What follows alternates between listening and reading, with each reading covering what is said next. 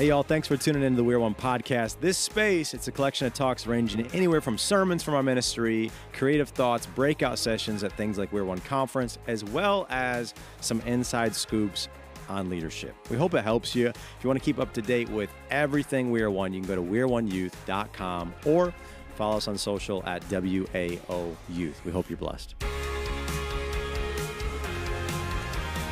Hey, we're going to get into tonight Acts 23, but before we do, I got to make sure that if you're visiting for the first time, or if you're there and you did not watch the extension, I told y'all on social you needed to watch it. This extension, what was the title again? I'm trying to remember. It was called Another Citizenship. There it is. It highlighted Acts 23, and you got to know a couple of things before I'm going to preach tonight, because I want to make sure you're ready. Because once I come out, we're going right into it. Acts 22, Paul is there in Jerusalem. The Jews are freaking out. Finally, this dude by the name of Claudius Lysias, the commander, he grabs them. They're bringing him into the Antonia fortress. Paul's like, let me talk to the people. Paul tells them his whole story. This is what Jesus did in my life, all these things. But then at the point that he goes, hey, listen, Jesus told me to go to the Jews and preach because y'all wouldn't listen. They freaked out. So then it says at the end of Acts 22, that they bring him in to the fortress, they stretch him out, and they're getting ready to beat the tar out of him. And that's what they would do to get answers. But instead of them being able to question him, Paul asked them a question. He's like, hey, are you going to beat up a Roman citizen right now before you've even proven that I'm guilty? And they freak out. And it actually says in verse 29 of Acts 22, those who were about to interrogate him withdrew immediately. And the commander himself was alarmed when he realized that he had put Paul, a Roman citizen, in chains. This message is going to be the beginning of the end. It's going to be a back-to-back two-part this week, next week, issue 4, issue 5, taking you into all that is Acts 23 all the way to 26. Why don't you buckle up for it? Get ready. It's going to be an amazing end to an amazing year of Keep Us Dangerous. Here we go. Issue 4.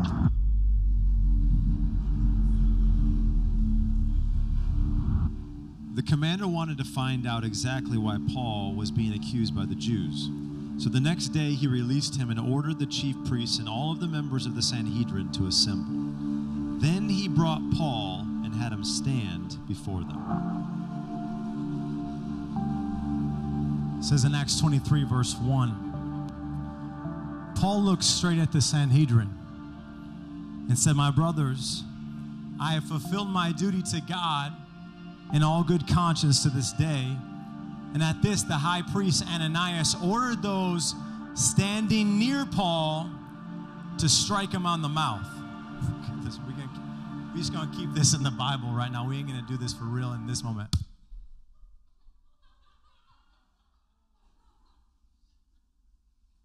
Okay, we're going to get real tonight. Yikes, bro. Chill out. Don't worry, in case this goes online. We planned it. Don't worry. It's like local church slaps their pastor. Dang straight we do. We keep it real here. When I'm out of line, you get me back in line. That wasn't Paul. Paul wasn't like, ouch, yikes, oh my goodness, as my son would say. That wasn't Paul's reaction. You got to realize Paul's been stoned. He's been beat. He's been whipped. He can no longer walk the same anymore because his spine's been broken so many times. He's been chained and in prison. You think a slap on the face, you think it even shook him for a moment? Like, the dude's got some tough skin. You know what Paul's response was? It wasn't ouch. It wasn't, oh no, what do I do? How does he respond? Probably he turned the other cheek, right? That's what Jesus told us to do. Jesus said, turn the other cheek. Verse 3. Then Paul said to him, meaning the high priest Ananias, he says, God will strike you, you whitewashed wall. That's the response. You sit there to judge me according to the law, yet you yourself violate the law by commanding that I be struck. Is he wrong? Like, if you understand here, the fact that he's commanding him to do this, he's violating the law because he's saying Paul violated the law. This whole situation from Acts 23 to Acts 24, it honestly makes no sense when you begin to break it down. Is he wrong? No, he's not wrong. The high priest he has a double standard here. He's completely out of line. But I'm going to tell you, those around him, they did not take it well that Paul responds this way. Paul's the one that just gets hit in the face, but because of what he says now, he says to the high priest, I'm going to make sure that God sees you struck, bro. God is going to strike you. Just because Paul talked like that, it continues. Those who were standing near Paul said, how dare you insult God's high priest? I love Paul's response. Paul replied, brothers, I did not realize that he was the high priest. For it is written, do not speak evil about the ruler of your people. I love how Paul says this. When I first read it, because in the Bible, we don't catch this a lot of times, Jesus is sarcastic all the time. If you read it right, if you can really take in the tone, he's sarcastic with his disciples all the time. Paul's sarcastic in the Bible. How many of y'all, you like sarcasm and you like picking up on like subtle, like soft little jokes that just kind of land a little bit, a little dry, right? Like, I don't like my wings dry, but I love my jokes dry. I like my wings extra wet, okay? I like bring some sauce on the side. But I love here, when I read this, when I first read it, I love the ability to know Paul's character that I could actually wonder, was he being sarcastic? Because the high priest just tells somebody to hit him in the face. He then responds, God's going to strike you. You're going to act to me like God's going to strike you. Then they're like, how dare you? And when I read it it's almost like, oh, sorry. I didn't know that was the high priest. He ain't acting like a high priest. How was I even supposed to know? Like, that's how I read it when I first read the Bible. I'm like, Paul's just straight sticking it to him right now. Like, you're going to act like a tool? I'm going to be a power tool if you're going to be a tool. Like, I'm going to give it back to you. I'm going to give it straight. But he wasn't actually. I wish. I honestly do. Like, there's that thing in our flesh that we just want, like, we want just a good battle scene, right? And anything, it's like especially like some of you girls, like, you think it's just great, like, when the guy fights over, like, this guy and this guy, they both like me. Oh, they're fighting over me. It's like we think that's a terrible thing. Why do we think things like this are good? They're not. Paul wasn't being sarcastic. Paul actually recognized, like Jesus had taught, I'm supposed to turn the other cheek. Dang it. I just lost my temper. You ever just know, like, something that simple? It's like, don't lose your temper. Like, you know that some things have the ability to set you off, such as a family member. And you already know that they're going to know exactly how, if they want to set you off. And you already know that, yet you let them get under your skin anyways, and you lose your cool. So Paul, already knowing what he was up against, I mean, the dude's taking the beating of a lifetime. A slap is nothing, but there was something about it here with the Sanhedrin where he really just didn't want to have to take it anymore. And I think for a lot of us, we have to understand this idea that just like Paul, we have an ability to make a decision. I wish before we had done it wrong, but many times we realize after we've done it wrong. The difference between people in this room is not whether or not you do it right, it's what you do after you've done it wrong. Do you have the ability, like Paul, to stop and go, should have bit my tongue? Shouldn't have said that. Let's even go even further. What if God's grace and mercy and love and compassion grew so great inside of us, we didn't even think it? It's one thing to never say it. It's another thing to not even think it. I mean, that's being like Jesus. Isn't this the goal that each day of our lives, we're trying to become more like Jesus? So Paul recognizes, I should have never said that. That was way out of line. Like, what am I doing right now?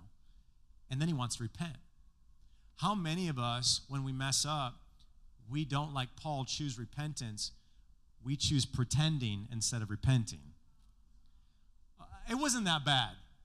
I don't think I came across that bad, did I? Like, I was reading the room. I didn't think people were that bothered by it.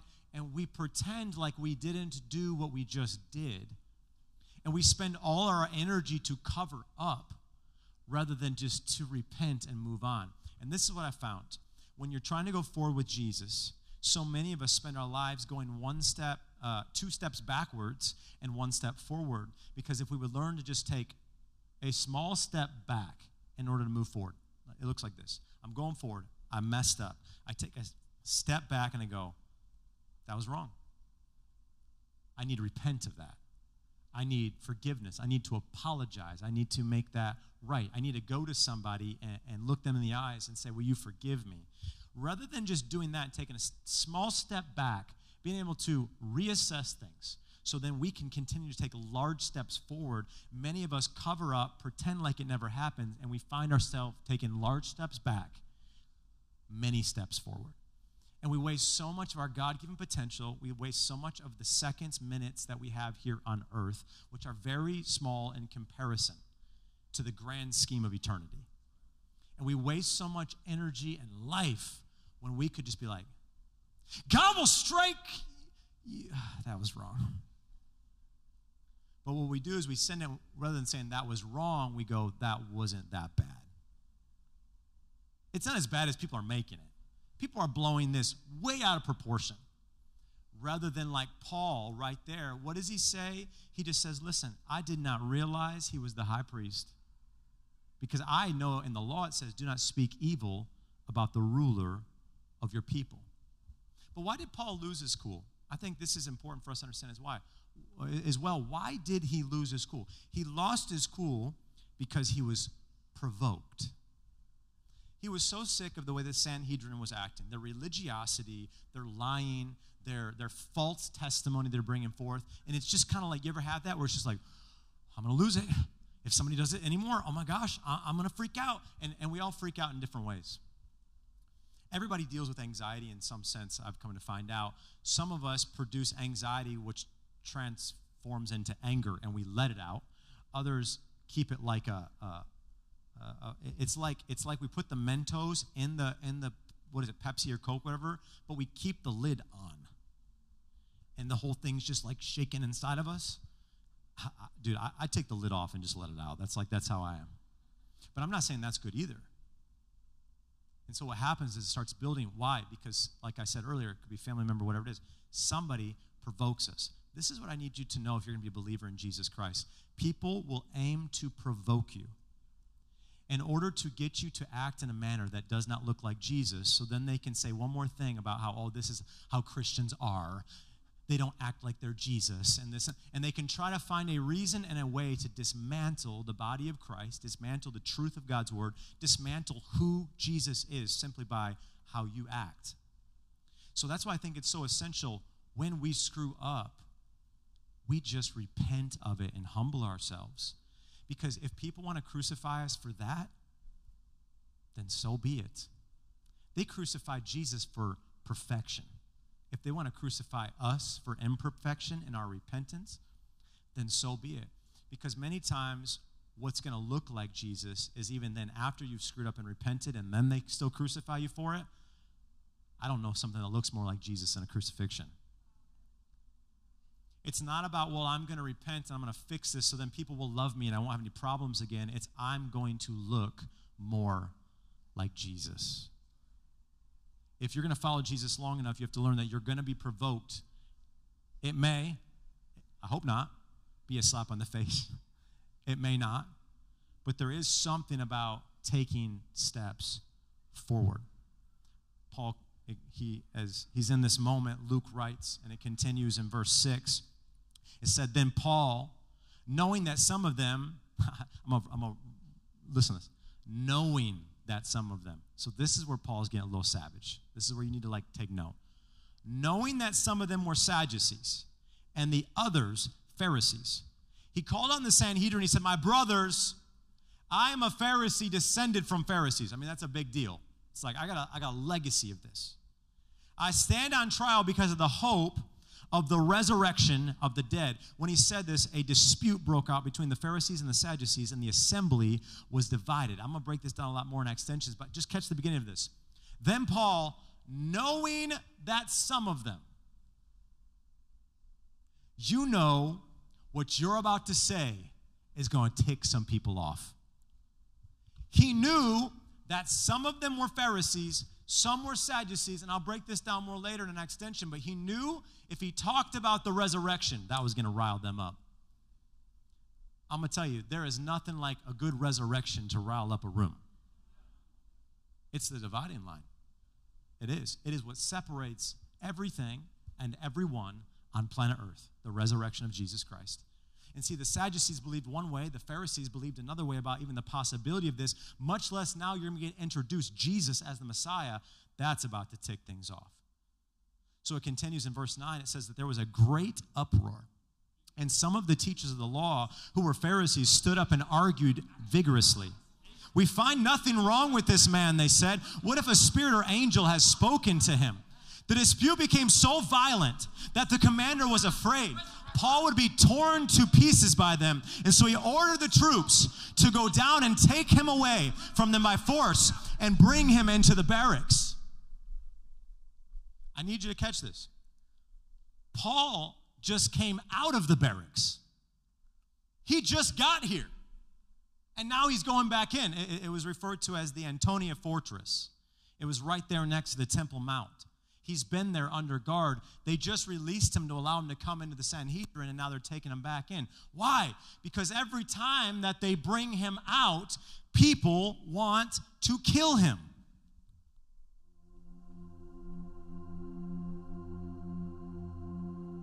The following night, the Lord stood near Paul and said, "Take courage. As you have testified about me in Jerusalem, so you must also testify in Rome." The Bible says that there was Jews in this chapter 23 of Acts, that they had come together in such a way that they were going to find whatever way, possibility that they could gather to kill Paul. They wanted to get rid of him to a degree. I mean, this was so intense that they took an oath. They bound themselves together, 40 men under an oath, and they said, we will not eat, we will not drink. I mean, we ain't going to sleep, we ain't going to do anything. They took an oath specifically with eating and drinking until he's dead. And they plotted, and they schemed, and they came together and they said, let's set up an ambush for him so that we can find him, we can kill him. We don't want the message going any further anymore. We don't want it here in Jerusalem. We don't want him on the face of the earth. Let's kill him. I mean, guys, it wasn't slaps on the wrist the brother was getting. I mean, it was jail time. It was floggings and beatings and stonings, and it was facing death. His whole life, everywhere he went, everything he did, it was facing death that people might know Jesus. Isn't it interesting? He faced death so people could know life. So 40 men, they gathered together and they have this plan to ambush him.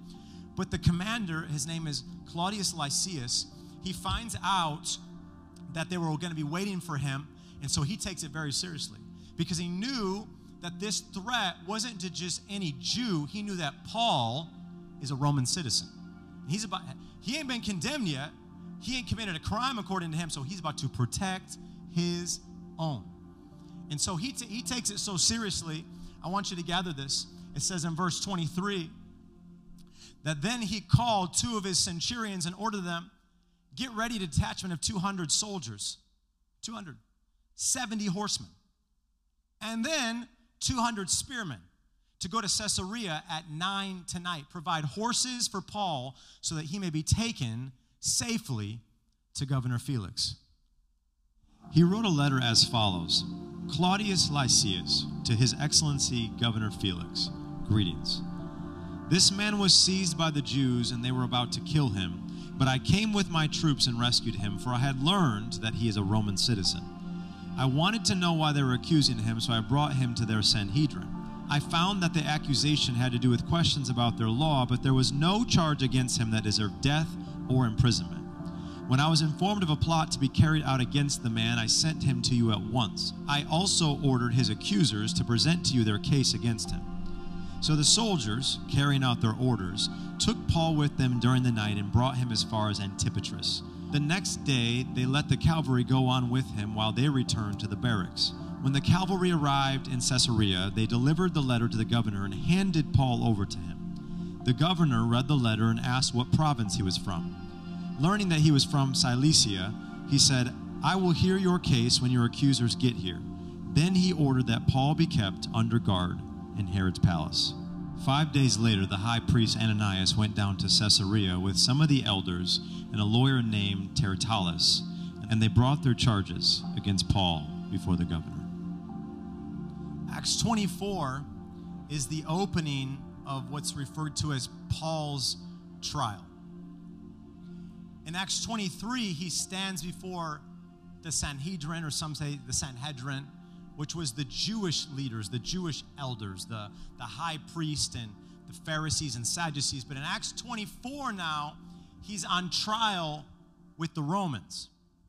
And I want you to catch this, that since the Jews had missed their opportunity, they were planning, they were scheming, they were wanting to catch him, get in this ambush, and kill him. And they tried it time and time again, and it fails every time. Since Acts 9, if you look at Acts 9, when he's Saul of Tarsus, he doesn't become what we know as the Apostle Paul till Acts 13. He's in Jerusalem after he's on his way to Damascus, I should say first, encounters Jesus, goes to Damascus, starts preaching in Damascus, goes to Jerusalem, starts preaching in Jerusalem, and the Jews want to kill him then. It says that they actually, some of the Christians got him in a basket and they snuck him out of Jerusalem. They've been trying to kill Paul since that moment of his conversion. Can you imagine the moment you give your life to Jesus and you're already out for death? Like you say yes to Jesus and people already want to kill you. This is the Apostle Paul's life from Acts 9 to the very end. I think about this moment as he stands here, though. You have present a number of different important people. The ones that are gathered here to observe and be a part of it, it is the Sanhedrin. They're here recognizing that we haven't been able to kill him any other way, and so we're going to have to do it in a way, I guess, legally with the Romans to be able to find how we can finally stop him. But they didn't show up alone this time. The Bible makes it very clear because they failed in every other way, they're going to take a different approach. So they come to Caesarea, the Bible tells us, and they specifically bring what you're going to need for any trial: a good lawyer. You're going to need somebody who's going to be able to plead your case, somebody who's going to know the law well. And I want to tell you this, it wasn't just any lawyer they show up with. See, we just read names in the Bible with a lot of perspective, but you have to understand that this lawyer, Tertullus is his name. He's a very sophisticated, he would be referred to as a good orator, meaning he's eloquent with his speech. He knows how to talk. He's not just any lawyer, he's a Roman lawyer, which means he knew like the back of his hand every single Roman law that was necessary for the Sanhedrin to be able to put Paul away. And so they show up here in this moment, just like any American trial. How does an American trial work? There's a couple very simple pieces to it, right? Each side presents their case. A judge rules, or a verdict comes from the jury. And then finally, there is the sentencing. There is the justice being served. In Rome, it was exactly the same. In this case, the governor would act as the judge in the trial, and he would be the one to serve justice. What I need you to recognize for the Apostle Paul's life, and I don't know about you, but I want my life to resemble those that I see in the Bible that truly lived out the faith. Remember, in the end, he wrote before death, I have kept the faith. The prayer of my heart for you has not been, Lord, at any given moment would there be somebody who is dangerous. It's been, Jesus, would you keep us dangerous?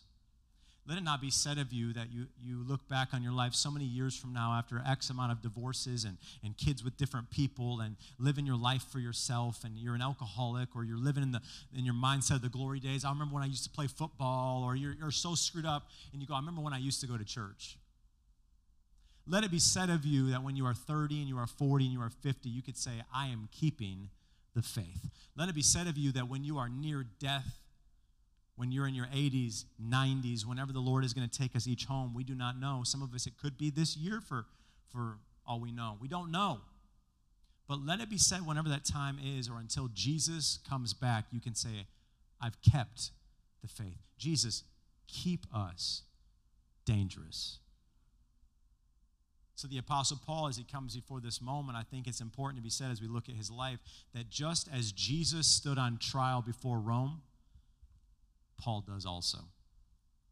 If you're looking to follow the life of somebody, the Apostle Paul, he said, imitate me as I imitate Christ. I mean, when he said that, let's look at outside of a crucifixion that can save us of our sins, only Jesus can do that. He came pretty close. As Jesus stood on trial before Rome, standing before Pilate, standing before Herod until his crucifixion, so also Paul stands on trial before Rome. As you take in kind of the guts of the gospel, the pieces of this trial, let me take you to verse 2. It says that when Paul was called in, Tertullus presented his case before Felix. He starts off, he said, we have enjoyed a long period of peace under you, and your foresight has brought about reforms in this nation. Everywhere and in every way, most excellent Felix, we acknowledge this with profound gratitude. I want you to notice how Tertullus starts. The dude is showing up to get a W. The guy has not arrived in this moment to lose. So how does he start? Like any good trained lawyer, he flatters the junk out of the judge. He starts by saying, most excellent Felix. Which that statement right there is very important to even unlock who the writer of the book of Acts is, because that phrase, most excellent, is used multiple times in the book of Luke and book of Acts, which is why we know Luke wrote this book. We see here he says, most excellent Felix, you brought peace, you brought reform, you've done all of these things. He's a brown-nosing, buttering up piece of trash. I'm not going to say all lawyers are. That's not what I'm saying. But I need you to understand that he knows exactly what he's doing as a Roman lawyer. He's done this before. He knows how to begin to stroke the ego of the governor, how to begin to pump the pride of the governor. He knows exactly how to start as he enters this moment. But what I need you to understand is, do you actually think that Tertullus believes that this is a peaceful man? Because see, just because he, quote unquote, brought peace, many wars bring peace. But do you think he actually believes the things that he's saying? That this is a peaceful man? Because if you're going to search history, do you know who Governor Felix is? He's a savage. He's a barbarian. His efforts, if you look, and to the point that he's finally removed as governor, are as inhumane as they can possibly come. So we know by that fact alone that here Tertullus has showed up to stroke the ego and almost serve up Paul as a sheep to the wolf. And I love how Paul addresses this. He writes this to the Romans. In chapter 16, verse 18, he addresses this idea of what Tertullus is doing. What is he doing? He's manipulating the moment. What is he doing specifically that Paul addresses? Paul says in verse 18 that by their smooth speech, these are people of division. These are people that come and they have divisive efforts. By their smooth speech, what kind of speech? And flattering speech, they deceive the hearts of the unexpecting. The smooth talkers, the brown nosers, the people that know what they need to say to get what they want. This is Tertullus. This is the lawyer for the Sanhedrin that's showing up in Acts 24 at this trial to bury the Apostle Paul. Here, he stands alone. And his effort is really twofold. He starts off by wanting to flatter and wanting to manipulate. Essentially what he came to do with the Sanhedrin when they showed up here in Caesarea is they had a plan to take the justice system, as many try to do even today, and manipulate the justice system. To take good laws, to take things that are in effect for protection and to provide and to take them and manipulate them for their own gain. To flatter. To start off by getting you feeling good so I can finally then, it's the same thing some of y'all do still now. It's the same thing you do when you're a kid. I watch my kids do it with us. My son Z is so funny. I like your hair, Dad. Walk up to Sid. I like your pants, Mom. I would say he probably has a little more innocence, which is nice. He actually believes what he's saying. It's nice. But isn't there this possibility of a manipulative spirit inside of every single one of us? Even today? Let me say it again. Every single one of us. That if not checked at the gates of our heart with the Holy Spirit, every single one of us, we know exactly how, since birth out of the womb, we were born to manipulate. Why? Because we were born into sin. That's why the Apostle Paul wrote that we've all fallen short of the glory of God. We're all in need of his grace.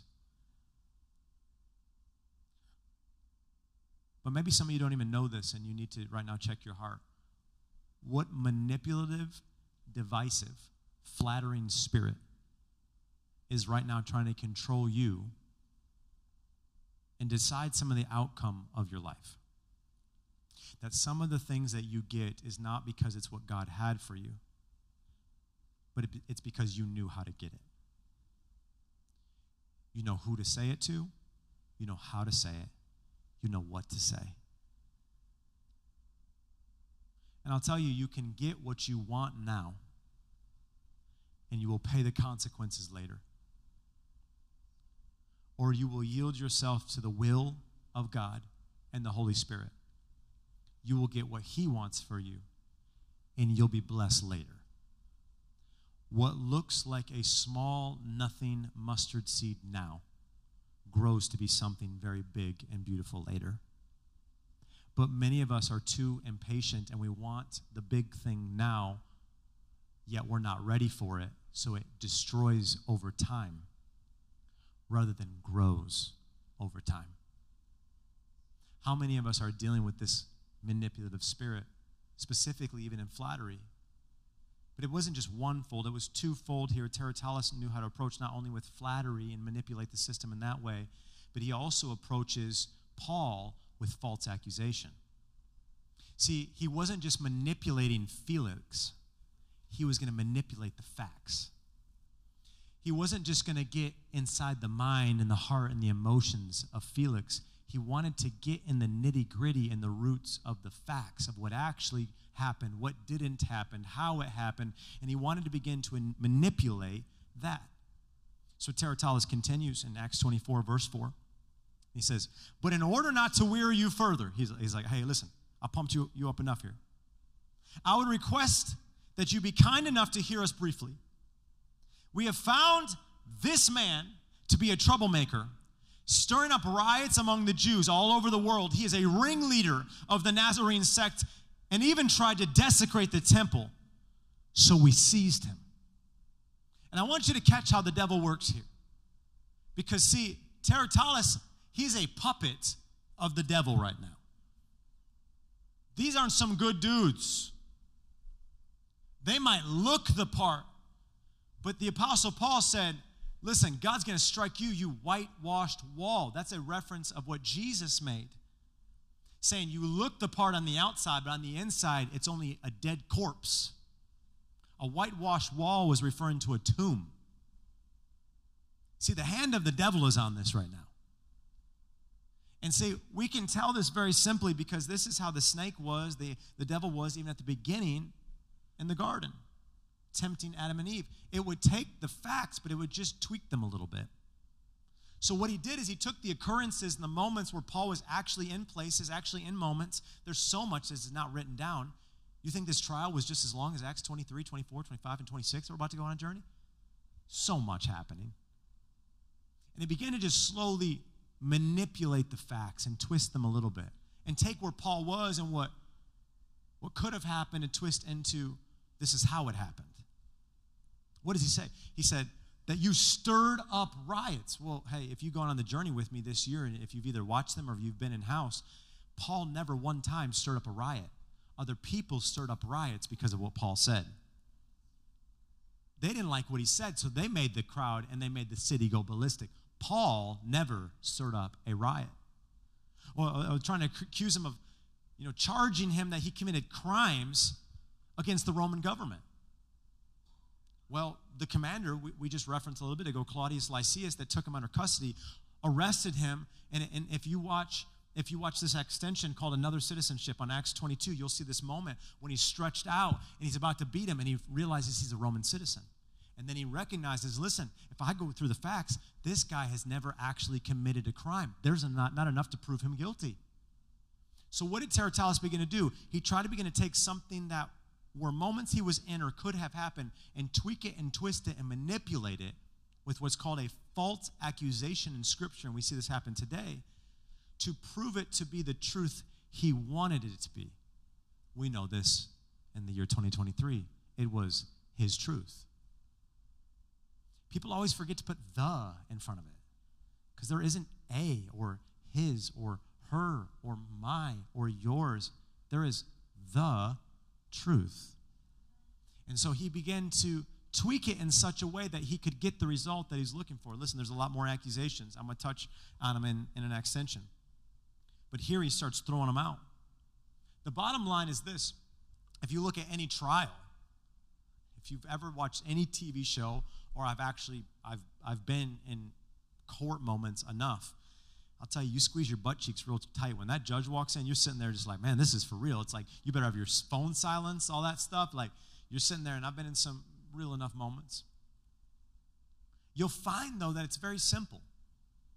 A trial is very simple. Any hearing or court case is very simple. You must have unreasonable doubt. You must have the facts, the evidence, the truth, the proof to put somebody away or to prove them guilty or to finish the case. You have to prove the case. So this is why Paul states later, I'm going to jump ahead to verse 20. He's referencing the Sanhedrin. He goes, listen, these who are here, they should state what crime they found when I stood before the Sanhedrin. Men, listen, when I was in Jerusalem, they should have then said and proved that I actually did this or that. But they had no proof, he's saying. I was in Jerusalem, they couldn't prove anything. Now I'm in Caesarea, you guys aren't proving anything. You have no actual proof to put me away. You have no actual proof to put me to death. You have no actual proof to condemn me. And he continues then, unless it was this, and he's like kind of recalling, unless it was this one thing I shouted. As I stood in their presence, there was this one thing I shouted. It is concerning the resurrection of the dead that I'm on trial before you today.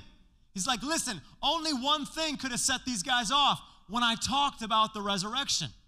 Do you know why? Because everything in this life comes down to the resurrection. If the resurrection actually happened, that means that one day when Jesus comes back and he cracks through the clouds, the Bible says we'll meet the Lord in the air. You know what it says? We'll become like him. What does that mean?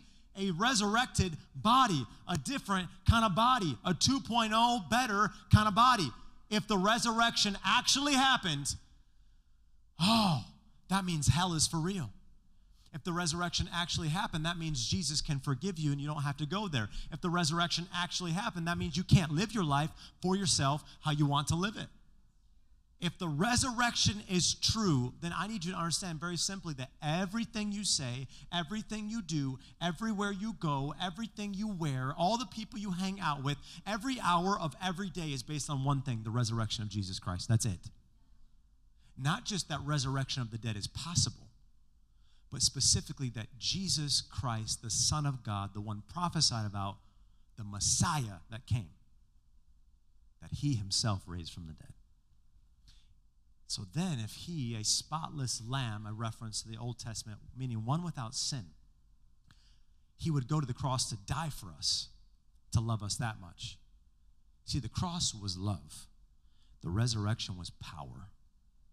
When you mix the combination of those two, a unfailing, consistent, never walk out on you kind of love, which many of you have never even tasted or known, and so you go around trying to taste it in every other way you can think to.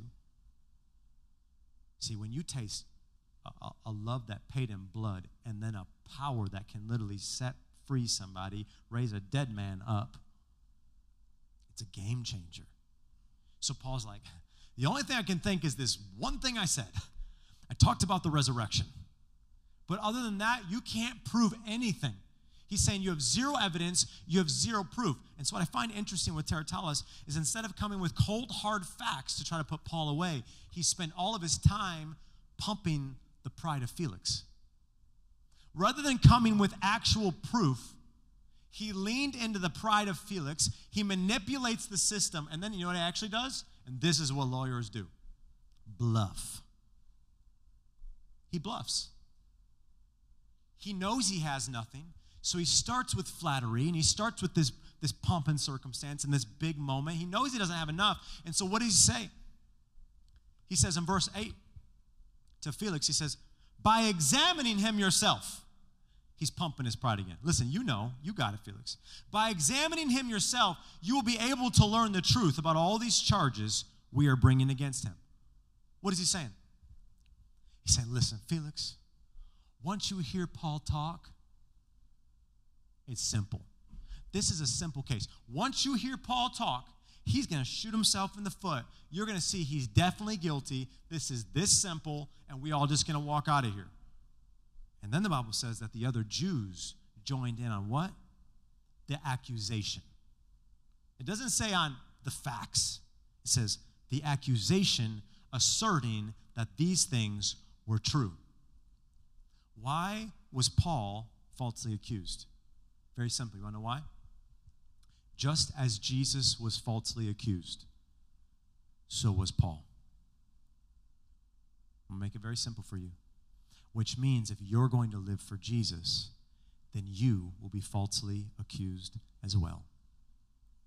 People will make up lies about you and stories, and they will concoct whatever they can because they are trying to find anything possible to ruin your reputation, because to them that means it ruins the reputation of who you represent. They're trying to find something one day in your marriage. They want to find something with your children. They want to find something with your social media. The world loves it. The world loves it when another pastor slides into some DMs. The world loves it when great leaders in the faith are spoken, even if it's fake. You know what's tough today? How do we know it's true anymore? So many people are making up so many things, falsely accusing so many people. How do you know anymore? I mean, on any given week, I can find something about someone, meaning someone in the faith. I can find something about they did this, or they had to step down, or this is said. How do we know anymore? Now, again, some of it is very true, but we were just having a discussion. I won't get into it, but somebody who, after they passed away, they begin to be accused. Now it's all coming back around that these were lies and this was not the truth, that this person wasn't living this conduct, that this actually didn't happen. And do you know why false accusations are so harmful? And I think this is just so important for you to understand as a young person. Because I've had plenty about me. And what you can do is you could hear something say about me, and then you could quickly go, oh my gosh, I can't believe. We want to follow what Scripture says about false accusations. I don't got time to teach that right now. But if you want to know more, I'll tell you about it. But don't listen so quickly to what people say. Watch the character of a person. Watch the circle that person has around them. You're only as strong as the people that you place around you. Because the reality is they shouldn't even get to you because people don't let them, because they love you so much. They're going to keep you accountable. They're going to close you in. They're going to speak in your life. They're going to protect you. When people are saying things, they're going to deal with it. That's a real brother or sister in Christ. But I want you to understand why false accusations are so harmful. Wherever there is a false accusation, I want you to look around, because the devil is close by. Where there are false accusation, it is the fingerprints of Satan himself. You want to know why? Because it says in Revelation chapter 12, verse 10, for the accuser, it's a name, it's not a description, it's the name of the devil. For the accuser of our brothers and sisters has been thrown down. Where? He was Lucifer in heaven, and he was cast out because of his pride. The one who accuses them, who? Us, before our God day and night. The Bible says very simply here that Satan is the accuser of us. He lives his life to accuse us. He spends all of his time wanting to accuse us. So where there is false accusation and you start hearing made up thoughts or rumors or lies or something posted, you should stop for a second and look around, because the Holy Spirit isn't in that moment. Satan is. So before you jump to conclusions or before you just make assumptions, the best thing you can do is go face to face and say to that person, is this true? Oh, maybe I'm wrong. Maybe I don't know the Bible, but I'm pretty sure that's what it says. Not go around their back and tell other people, did you hear what happened? Can you believe this? I can't even believe it. It says to go face to face with that person. Is this true? That's how you deal with a false accusation. Do you know what happens when you do that? Satan just runs out of the room with his tail between his legs. The power and the presence of God fills the moment. The Holy Spirit dwells in unity among brothers and sisters. And there is no more power. There is no more victory. Teratalis has to shut up. And in steps then in the room, Jesus, who deals with that accuser. But too often we get swept up. Come on, let's keep being honest. Because when we hear something, we're like, oh, I can't believe that. Juicy.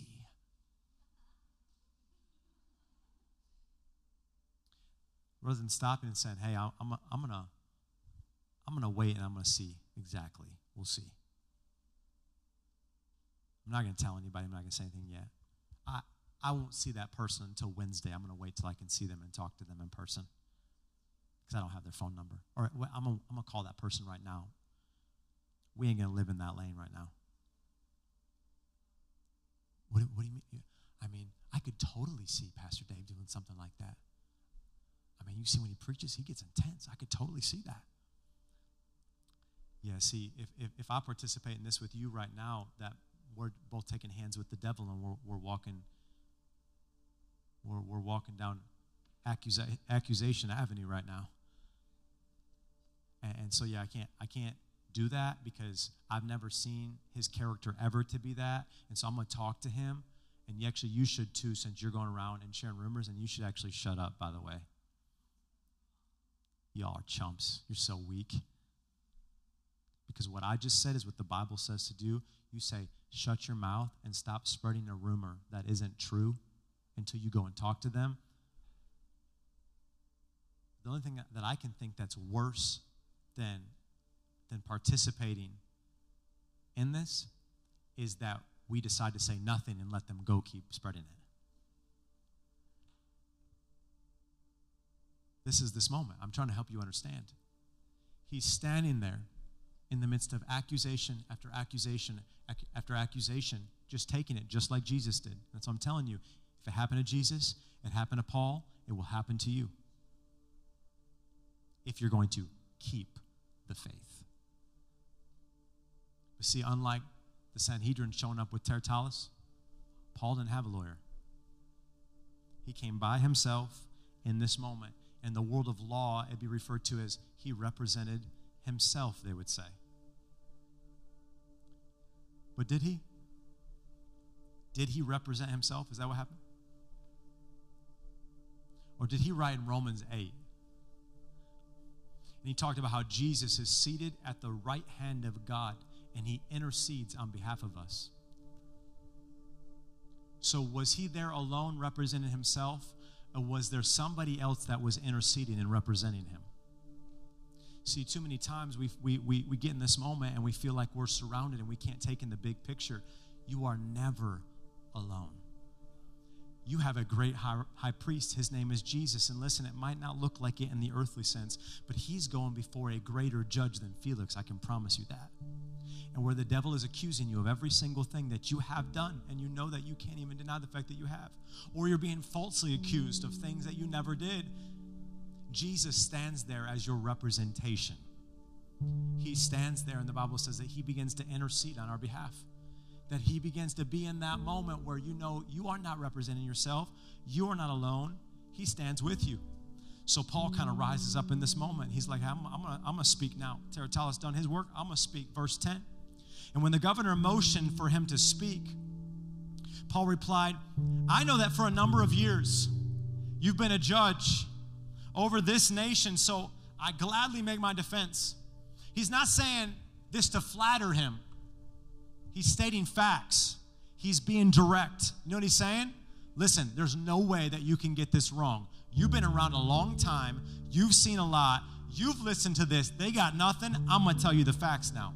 He says, so you can easily verify that no more than 12 days ago, I went up to Jerusalem to worship. My accusers did not find me arguing with anyone at the temple or stirring up a crowd in the synagogues or anywhere else in the city. And they cannot prove to you the charges that they are making now against me.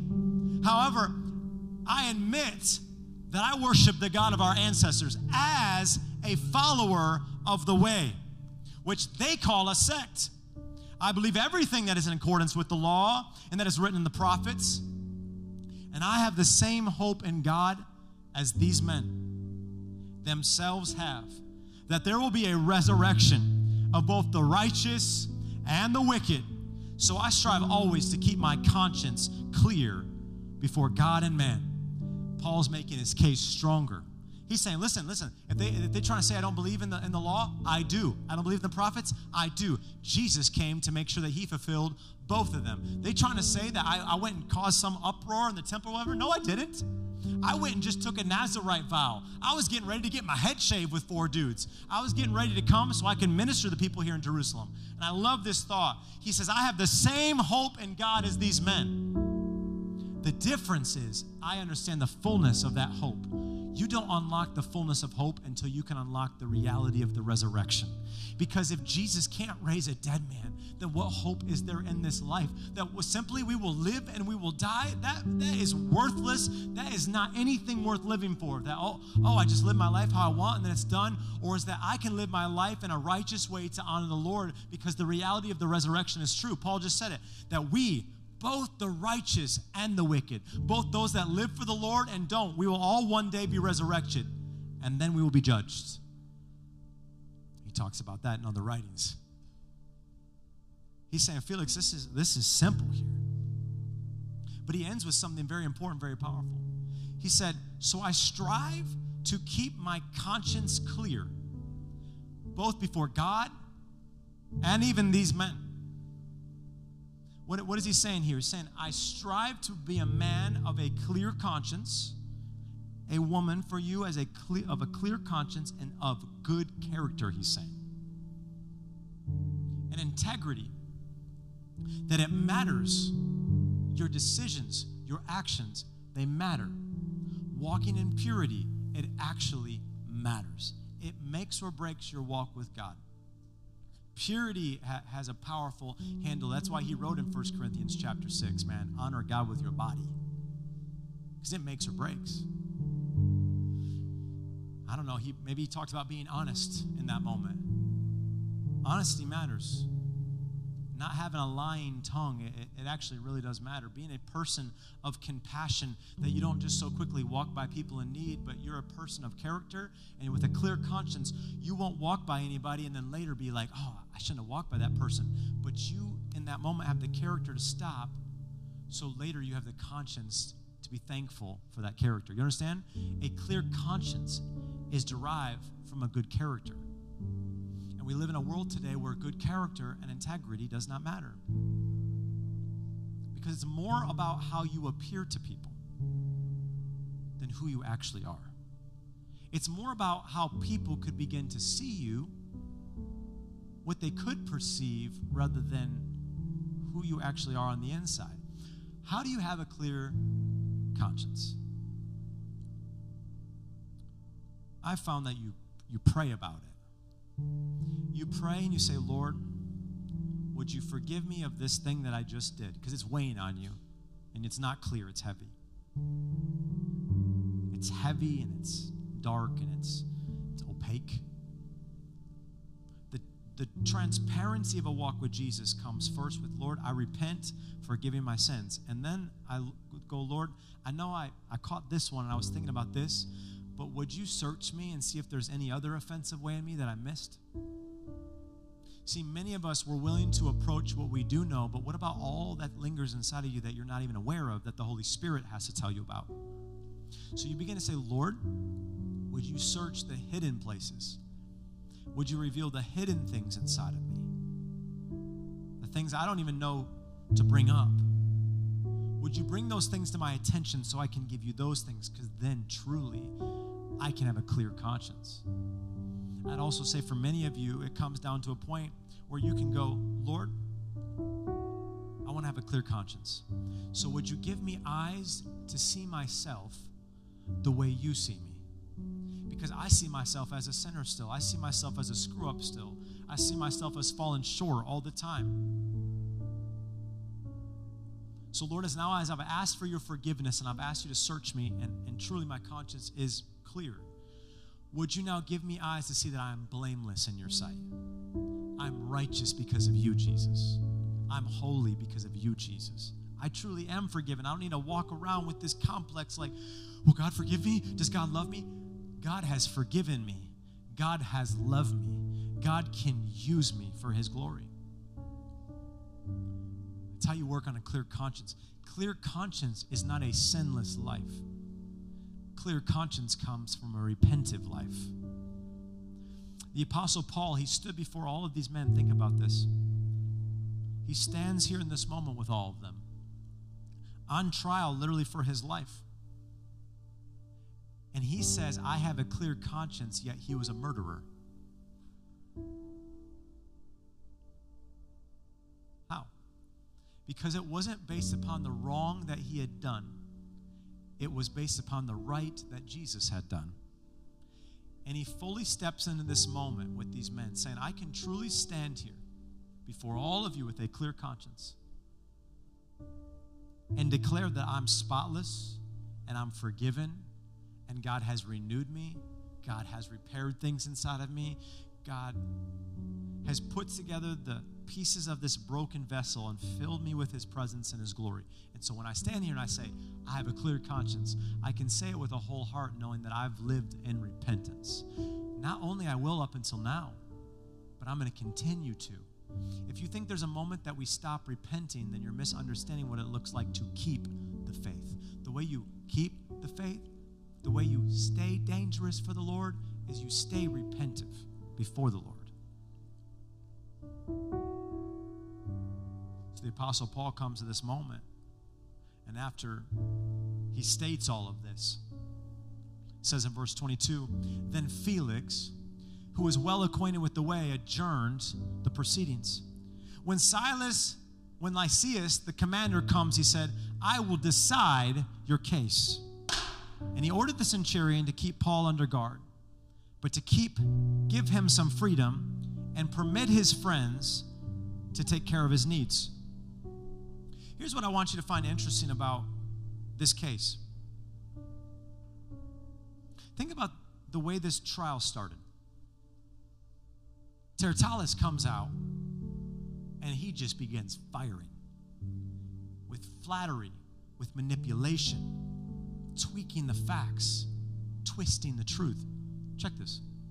Isn't it interesting that the flattery and the manipulation and even the lies of Tertullus trying to reorient the thoughts and the feelings of Felix didn't work?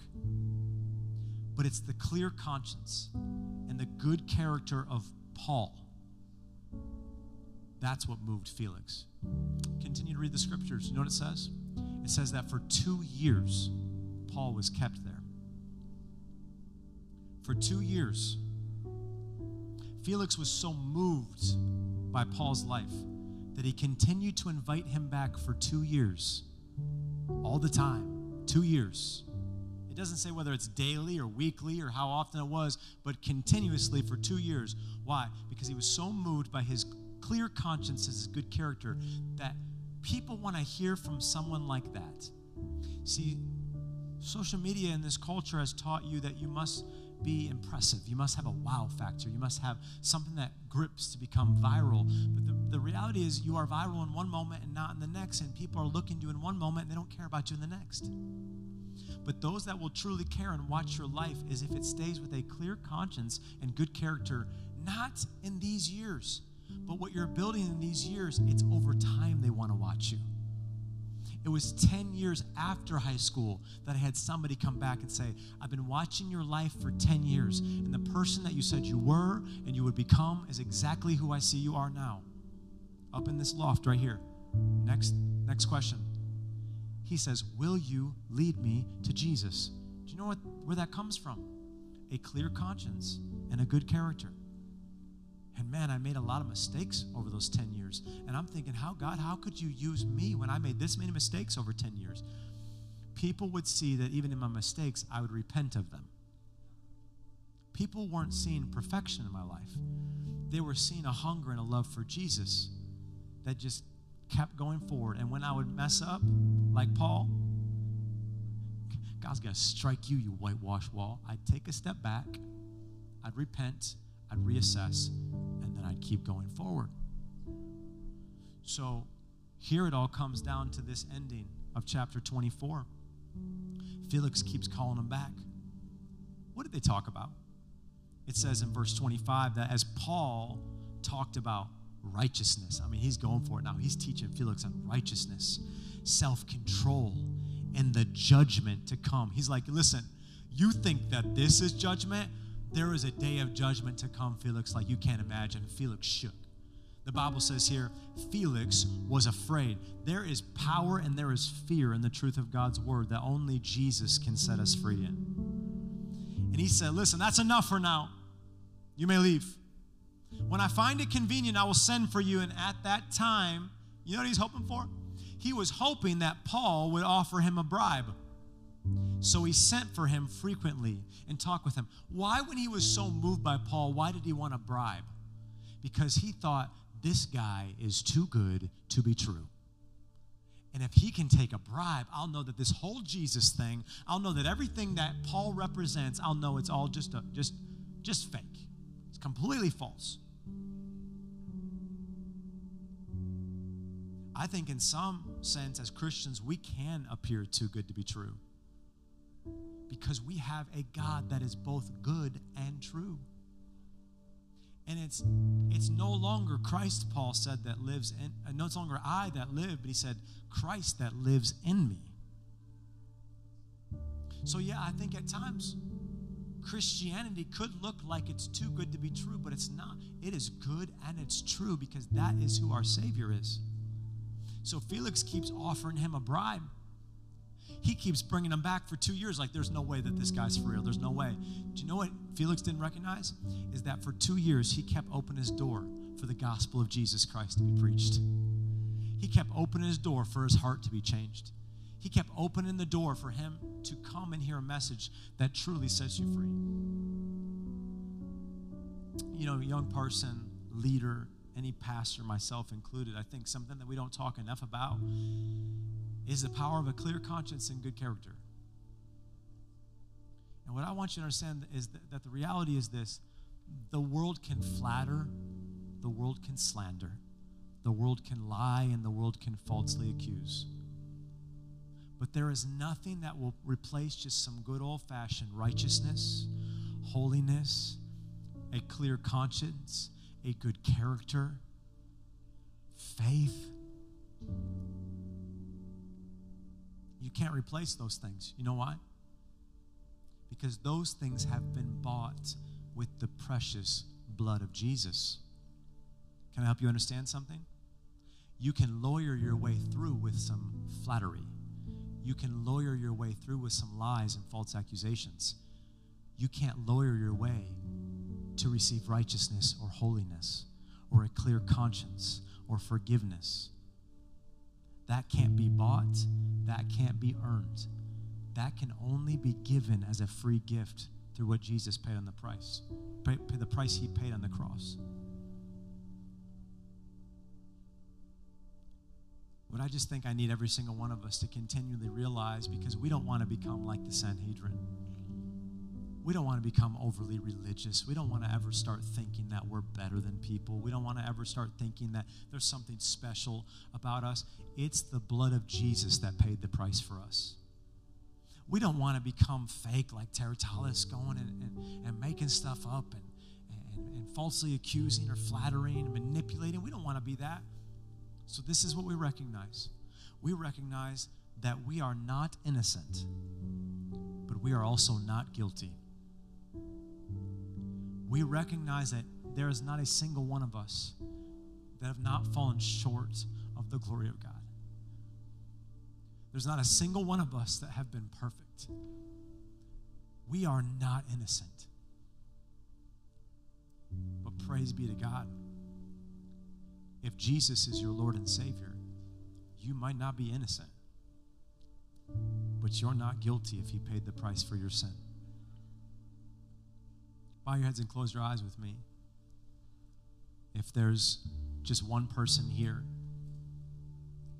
that you need to give your life to Jesus for the first time, or you need to rededicate your life to Jesus, your heart, your soul, your mind full of thoughts, your hands or feet that have gone places, done things you wish they hadn't, your mouth that's spoken things that you wish they hadn't. I just tell you what Jesus has told you. There is no condemnation. Jesus said, I do not condemn you. The Apostle Paul then reiterates it later. He says, there's no condemnation for those that are in Christ.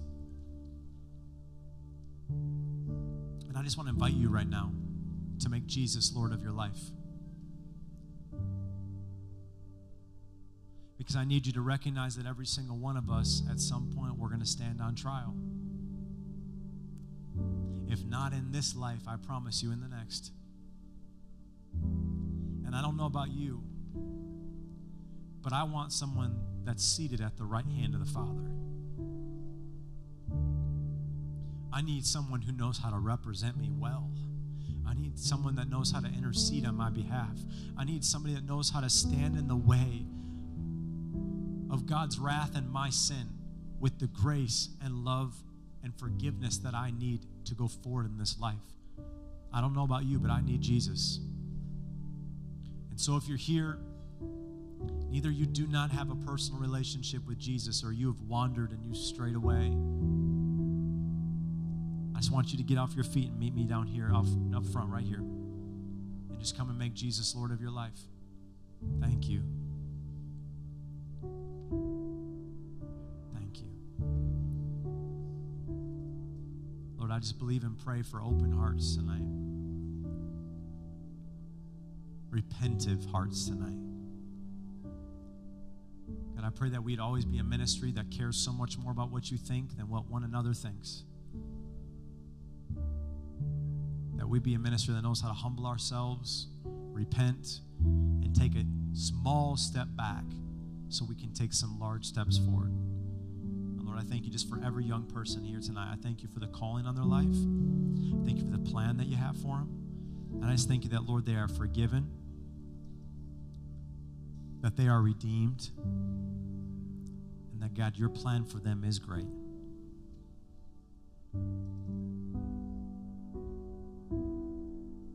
So, Lord, I'm just going to pray over right now the three that have responded. And just as I pray, each of you, just in your own words, I want you to